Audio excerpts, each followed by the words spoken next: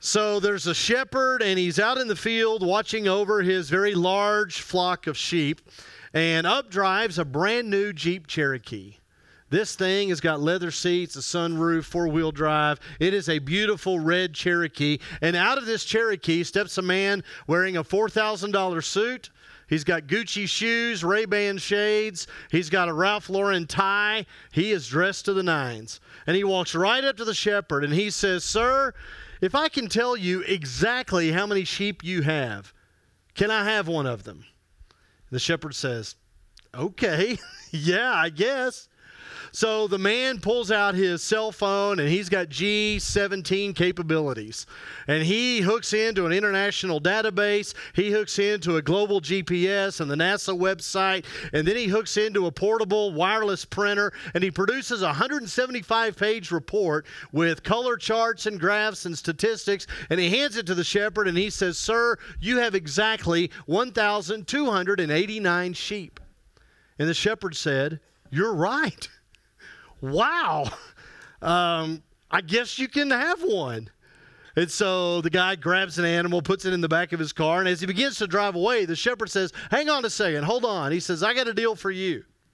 If I can tell you what you do for a living, can I have my animal back?" And the guy says, "Okay, I guess, yeah." And the shepherd says, "You, sir, are a professional consultant." And the guy says, "That's right." "Wow, how did you know that?" And he said, "Well, three things. One, you showed up without being invited. Two, you wanted me to pay you for telling me something I already knew. And three, you don't know anything about my business. You put my dog in the back of your car." Have you ever been surprised by unsolicited advice? Have you ever been annoyed by unsolicited advice? You know, you're not asking for it, you're not expecting it, you don't want it, but here it comes. Somebody has a word for you. Somebody has counsel or advice for you in your particular situation. Now, most of the time, you can take it or leave it, right? Whatever. Maybe it's good, maybe it's not. But what if the person says, "God told me to tell you this"? What if the person says, "The Lord has laid it on my heart to tell you this"? What do you do with that? For the last 5 weeks, we've been talking about hearing God.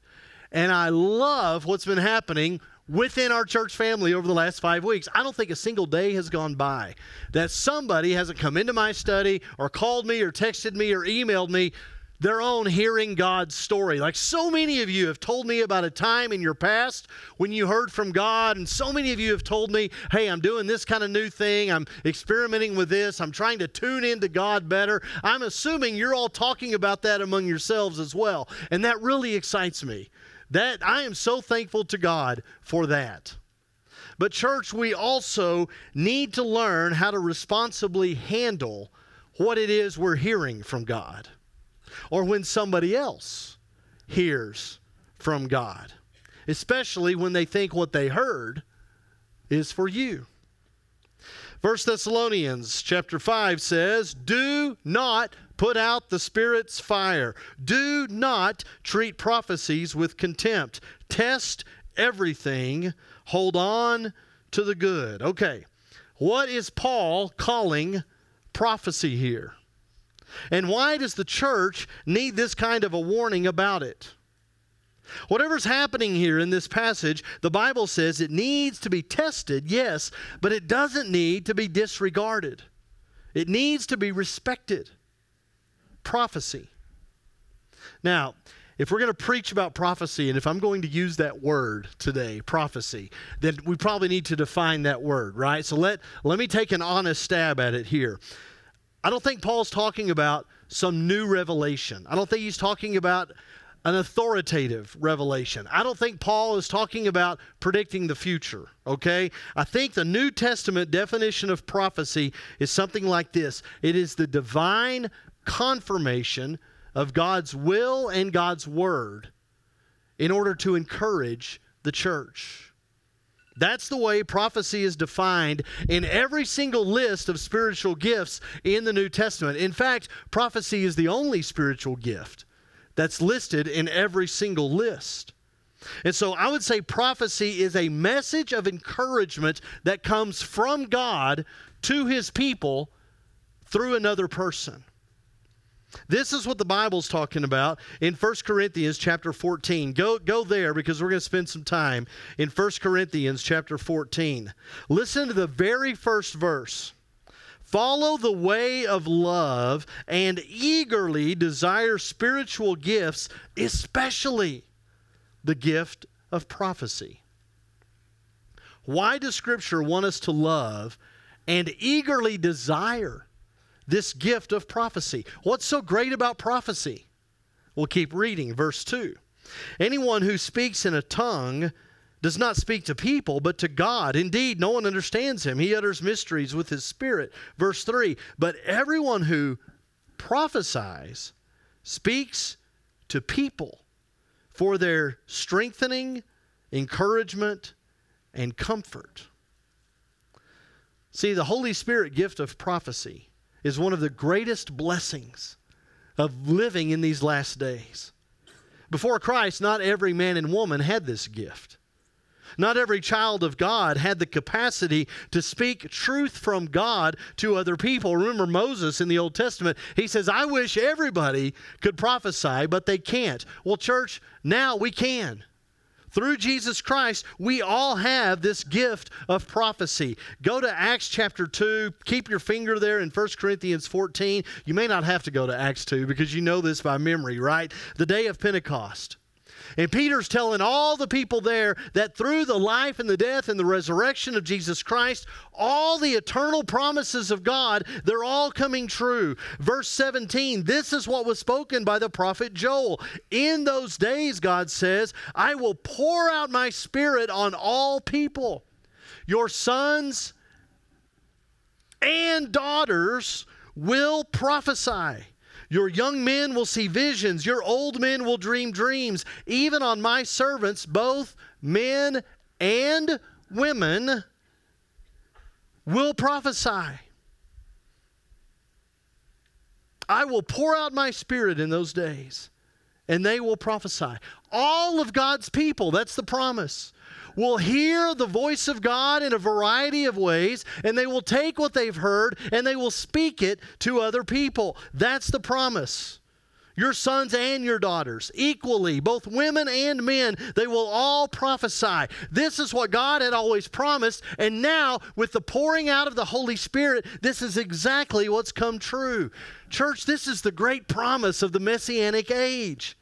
This age that we're in right now, this age that we're in today in Texas in 2023, that women and men filled with the Spirit of God will be able to prophesy. Now, again, let me be very clear about this, okay? Don't mishear me. Prophecy in the New Testament is not some brand new revelation. It's not some new authoritative revelation. It's not predicting the future. Okay? This is a divine exhortation. This is a divine encouragement that comes from God through one of His people in order to encourage the church. Go back to 1 Corinthians 14. Maybe you never left it. I did, unfortunately. Let's see, where are we going? Here we go. 14 verse 3. We just read it, right? The purpose of prophecy is to strengthen and encourage and comfort the followers of Jesus. So here's the question. As followers of Jesus today, church, do we still need strengthening, encouragement, and comfort? Captain Obvious, right? The whole church says, duh, right? I mean, we know this, right? So for a church of Jesus Christ, prophecy is not optional. It's essential. Now, you might call it something else. Maybe you're nervous about the word prophecy because of the way it gets used in other places. I get that. I can appreciate that. But whatever you call it, the church cannot live without it. And we don't. We don't even pretend to. Now again, we may not call it prophecy, but we do believe the promise of Jesus that if we ever step out of our comfort zone, if we ever step out in faith to a place where we're called on to witness for Jesus, Jesus tells us the Holy Spirit will give us the words to say. We believe that, don't we? Do we believe that as a church? That's what Jesus said. You ever experienced it? A lot of us have. Think about it, okay? Let me tell you about my first experience, or at least this is the first time in my life I felt it, like I experienced it, and I could actually identify it as what this is. This was in September of 2007. I was 9 weeks into my first full-time preaching work at the Legacy Church northeast of Fort Worth. And it's a Saturday morning. A lady calls my house, a lady from church, and she says Paul and Jean Dennis's son was just killed in a car wreck somewhere in Oklahoma. They're devastated. They just found out. Like the DPS just called them. Somebody needs to go over there. And so I got in my truck, and I started driving, and I started praying. Lord, I don't know what to say. I don't know what to do. I prayed that whole 15, 20 minutes out to Paul and Jean Dennis's house. Now, I didn't know Paul and Jean Dennis that well. We'd only been there less than a couple of months. I knew they sat 2 rows behind us, and I knew Paul's voice. He had this booming, loud, awesome bass voice. Like, Russell, you remind me of Paul. And he just had this huge personality too. Super loud, booming personality, super nice guy. His wife, just the opposite. Very quiet, very mild-mannered, very soft-spoken, very gentle. But they're both just sweet and loving and warm, gentle people. And they're both just devastated. And I'm like, how do I do this?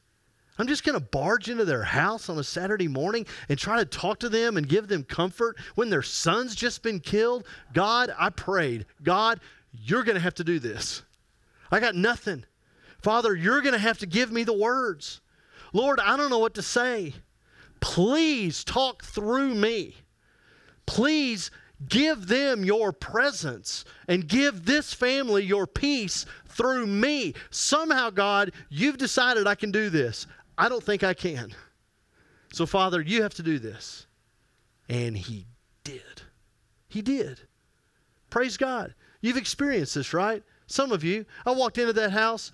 He's lost his mind. I mean, he is frantic. He is upset. He's pacing all over the house, inside and out. He's on the phone. He's yelling at people. He's crying.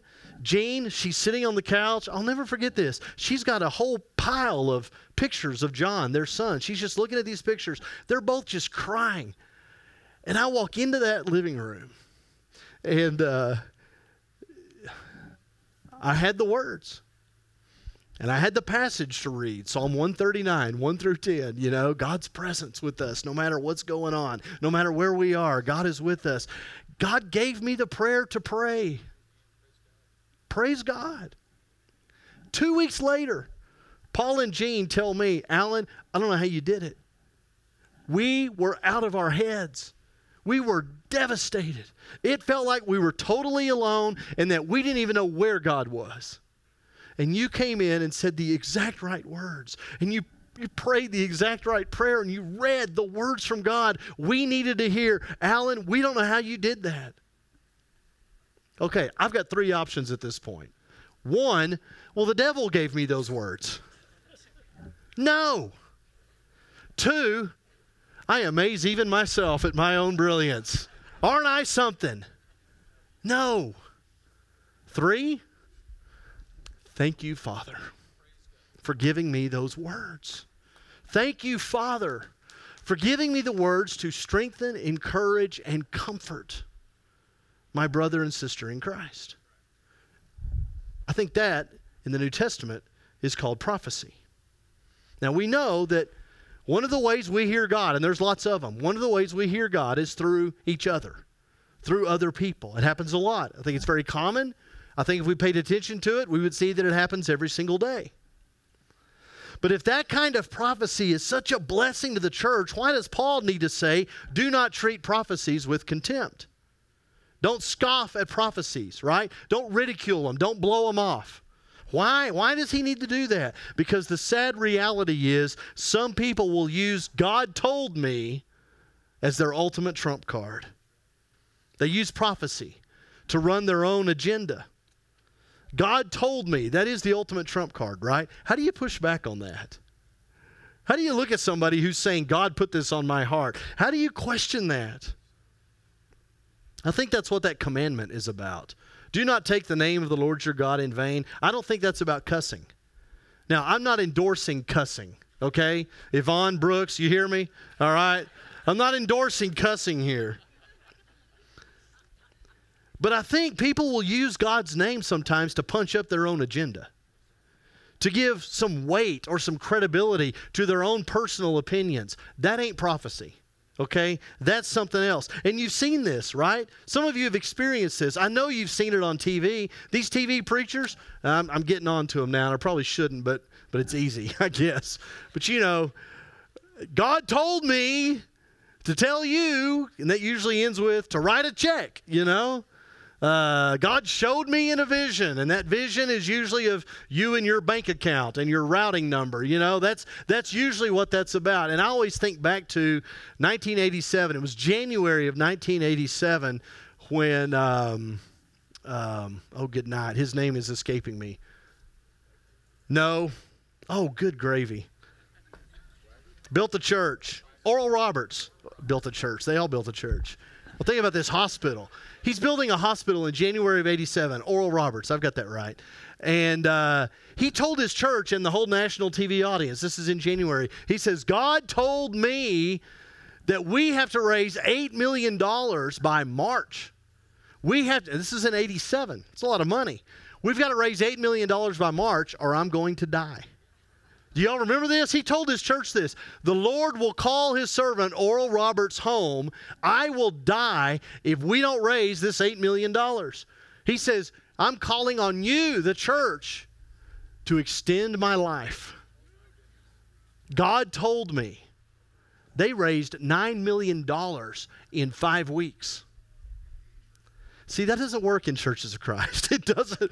If the preacher's life is on the line, y'all be taking money out of the plate. I know how this works. Here's the mistake we make. Knowing that this kind of thing happens, here's the mistake we make. Whenever somebody abuses a freedom or a gift from God, church, our sad tendency is to just shut the whole thing down. And we just say, we're not going to do this anymore. We make rules and we make laws about the fact that we're not going to let this happen, so we're just not going to do it anymore. Church, we do that with all kinds of things. You know, listen, there are some ways to dance that are lewd and crude and completely unholy. And so lots of Christians have said, well, then we're just not going to dance. We're not going to dance nowhere, no time, there's no place to dance. Even though the Bible says there is a time to dance. And there is a way to dance that expresses joy and gratitude and even serves as a praise to God. But we've said no dancing. Listen, some people drink too much alcohol and they get drunk and they ruin their families and sometimes their whole communities. Awful things happen. And so a lot of Christians have said, well then, drinking is wrong. All drinking is wrong. There is no time, there is no place to drink, even though the Bible makes very clear wine is a gift from God. We do this kind of thing all the time. But here's the deal, and we've got to wrestle with this a little bit this morning. Scripture never tells us to do that.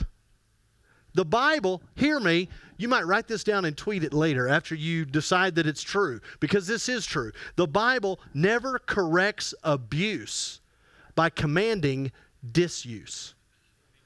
You got it? The Bible never corrects abuse by commanding disuse. The Bible corrects abuse by teaching proper use. Okay? Now, the most obvious examples of this are right here in 1 Corinthians. Right? These Christians in Corinth were not sharing their food and drink at the Lord's Supper. Some people are getting drunk, other people are going hungry. You've got rich people stuffing themselves, you've got the poor people being left out. But Paul doesn't say you need to stop eating together. He says, when you eat together, do it like this. Same thing with women in the church, right? You've got some women in this church in Corinth, and they're disrupting the service. They're interrupting the speakers, and they're not taking their proper turns. But Paul doesn't say that the women have to stop praying and prophesying in the assembly. He says, when the women pray and prophesy in the worship, this is how they should do it. Same thing with the tongues, right? He doesn't say stop speaking in tongues. He says when you speak in tongues, you need to do it like this. Okay, same thing with prophecy, right? 1 Corinthians 14, verse 29, he tells us how to do it. 2 or 3 prophets should speak, and the others should weigh carefully what is said.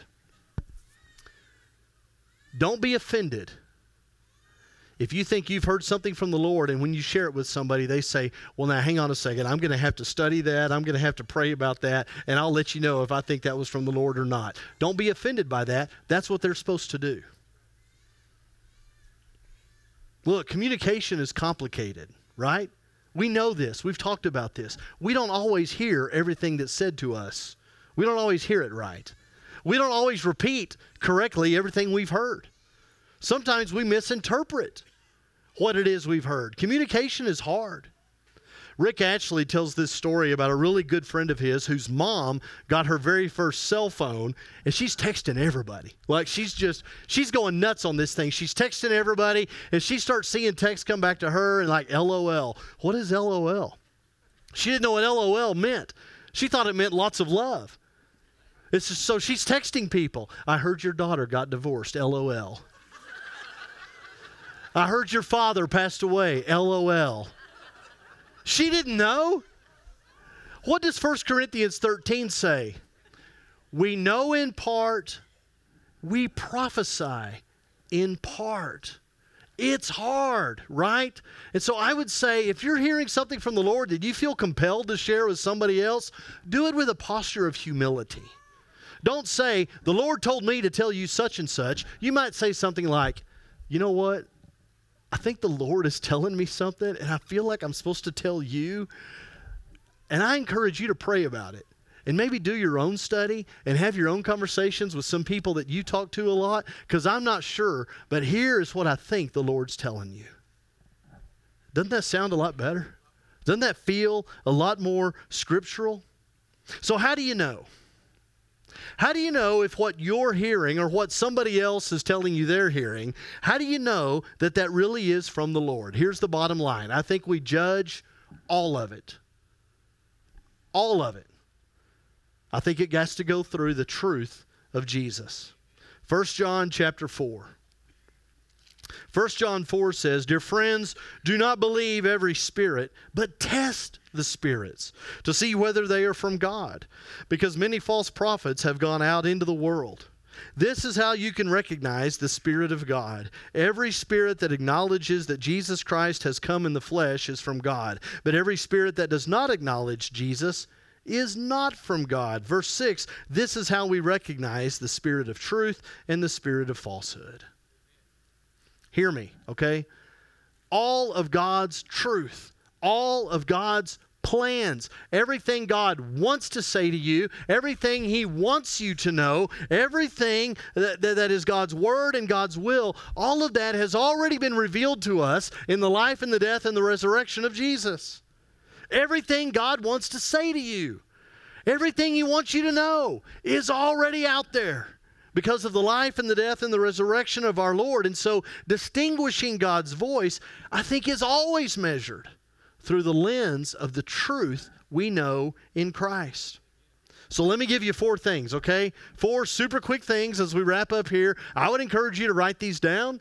Maybe write them on your bulletin insert where you're going to be spending time in word and prayer this week. Think through these. I think these are 4 questions you can ask. These are 4 things that will help you distinguish what's God's voice and what's not. The first question is, does it lift up Jesus as Lord? Listen, the Holy Spirit of Christ will always point to the lordship of Christ. 1 Corinthians chapter 12. No one who is speaking by the Spirit of God says Jesus be cursed, and no one can say Jesus is Lord except by the Holy Spirit. Remember, there's lots of different voices out there trying to grab your attention. Any word that diminishes Jesus, any word that questions his deity or his humanity. Any word that reduces the sufficiency of his atonement, any word that questions the uniqueness of his identity as the one and only way to the Father, that message is not from God. The voice of God will always exalt his Son as Lord. Question number 2. Does it hold up Jesus' gospel of grace? Wow, this is a very important question to ask. Because a lot of people want to share encouragement with you. A lot of people want to share teaching with you. But their words might be moving you more towards a legalistic kind of slavery. You know, the church in Galatia was being upset and divided over words like this. The teaching that was coming in was confirming Jesus as Lord, but that teaching was also trying to insist that circumcision be a part of salvation through the gospel of Jesus Christ. They were insisting on adding Mosaic rituals and customs and practices to the good news of Jesus Christ. And so Paul addresses that in the opening lines of his letter to the Galatians. Galatians chapter 1, he says it's really no gospel at all, right? That's how he starts. And then he says, evidently some people are throwing you into confusion and they're trying to pervert the gospel of Christ. But even if we or an angel from heaven should preach a gospel other than the one we preach to you, let him be eternally condemned. Listen, any news that undermines or adds to the good news of the grace and the freedom that we have in Jesus, any news that puts an emphasis on human rules and traditions over the freedom and the grace we have in Jesus, church, that is not a word from God. Number 3, does it flow from a Christ-like life? No matter how gifted the person may be, the Bible never, ever upholds giftedness over character. A person who hears and speaks words from Jesus should bear the fruit of Jesus in his or her own life. Jesus talks about this in Matthew 7, Sermon on the Mount. Our Lord says, watch out for false prophets. They come to you in sheep's clothing, but inwardly they are ferocious wolves. By their fruit you will recognize them. Every good tree bears good fruit, but a bad tree bears bad fruit. A good tree can't bear bad fruit, and a bad tree can't bear good fruit. Listen, if someone tells you they have a word for you from the Lord, and your first reaction is, I don't know about that, because of the kind of person it is who's telling you, you're probably onto something. If this person is a known liar or a gossip, if this person is divisive or ungrateful, if this person is a busybody or lacks self-control, that person is probably not speaking for our God. Here's the last one. Does the message build up the body of Christ? Now, we can't lose this today, okay? When we all run out of here in about 10 minutes, I don't want you to lose this part of the lesson today. That comes straight from Scripture, straight from 1 Corinthians 14:3. Prophecy is given to us by God to strengthen, encourage, and comfort God's people in His church. So prophecy is not about discovering the secrets of the end of times. It's not about predicting the future. It's not about condemning or judging anybody. Prophecy is to strengthen, encourage, and comfort the church. And so any words from anybody that discourage, any words that insult, any words that criticize, any words that potentially divide, those cannot be excused with God told me. We don't do that. And we don't let it happen. Ephesians chapter 4 says, do not let any unwholesome talk come out of your mouths, but only what is helpful for building others up according to their needs, that it may benefit those who listen. And do not grieve the Holy Spirit of God, with whom you were sealed for the day of redemption. That's interesting to me. That last part especially. You know, Thessalonians says you're quenching the Holy Spirit when you tell people they can't speak for God. And then Ephesians here says you grieve the Holy Spirit when you do say that you're speaking for God, but your words are ugly or hateful or mean. Listen, God will never give you a message that's not drenched in love. He'll never tell you something that's not covered in His love. He'll never give you a message that you can't repeat unless it's in love. 1 Corinthians 14, follow the truth of Christ. Follow the way of love, it says. The gift of prophecy. Prophecy and love are connected, right? I mean, our biggest problem in the church today is not a lack of prophecy, it's a shortage of love. Prophecy is always going to be a holy expression of love from God in Christ. Now, we've been talking about hearing God for 5 weeks. And I hope that you know our God is still speaking today. I hope that you're learning and practicing how to better hear God in a variety of different ways and settings. I hope that you're tuning into God's voice today like never before. But love is one of the major keys here. I believe if you prioritize love, I mean the love of Christ kind of love, if you make that your goal, I think you'll hear God.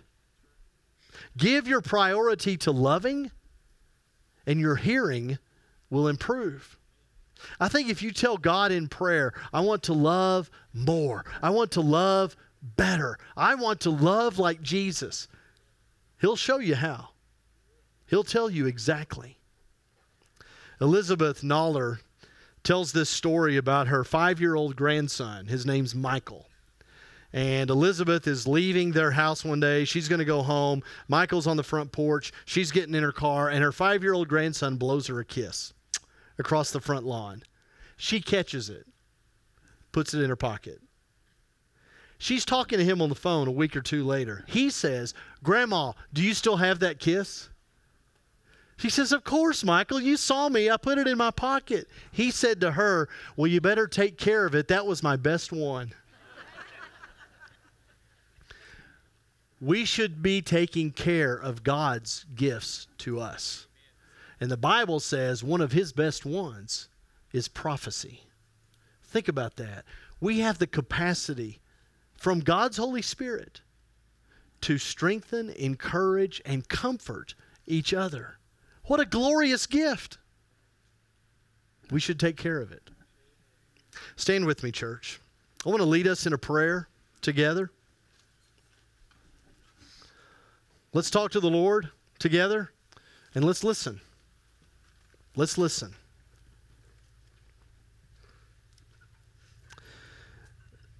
Father, would you please, by your Spirit, help us improve our hearing?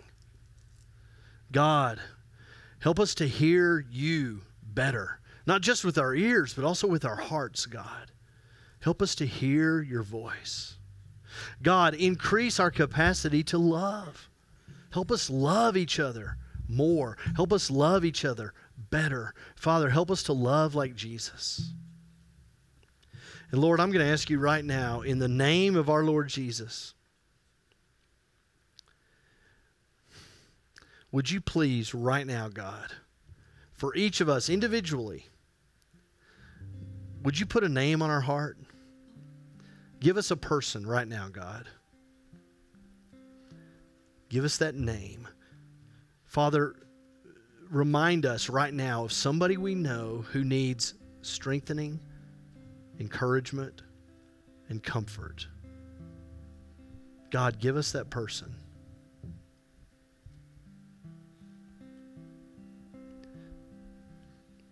Does everybody have somebody? You got somebody? You got a name? Church, you got a face? You got a person? Father, we're listening. Tell us. What do you want me to do with this person, God? This person you just gave me. What do you want me to do? Do you want me to pray for this person? Father, do you want me to do something? Lord, do you have something you want to say to this person? through me.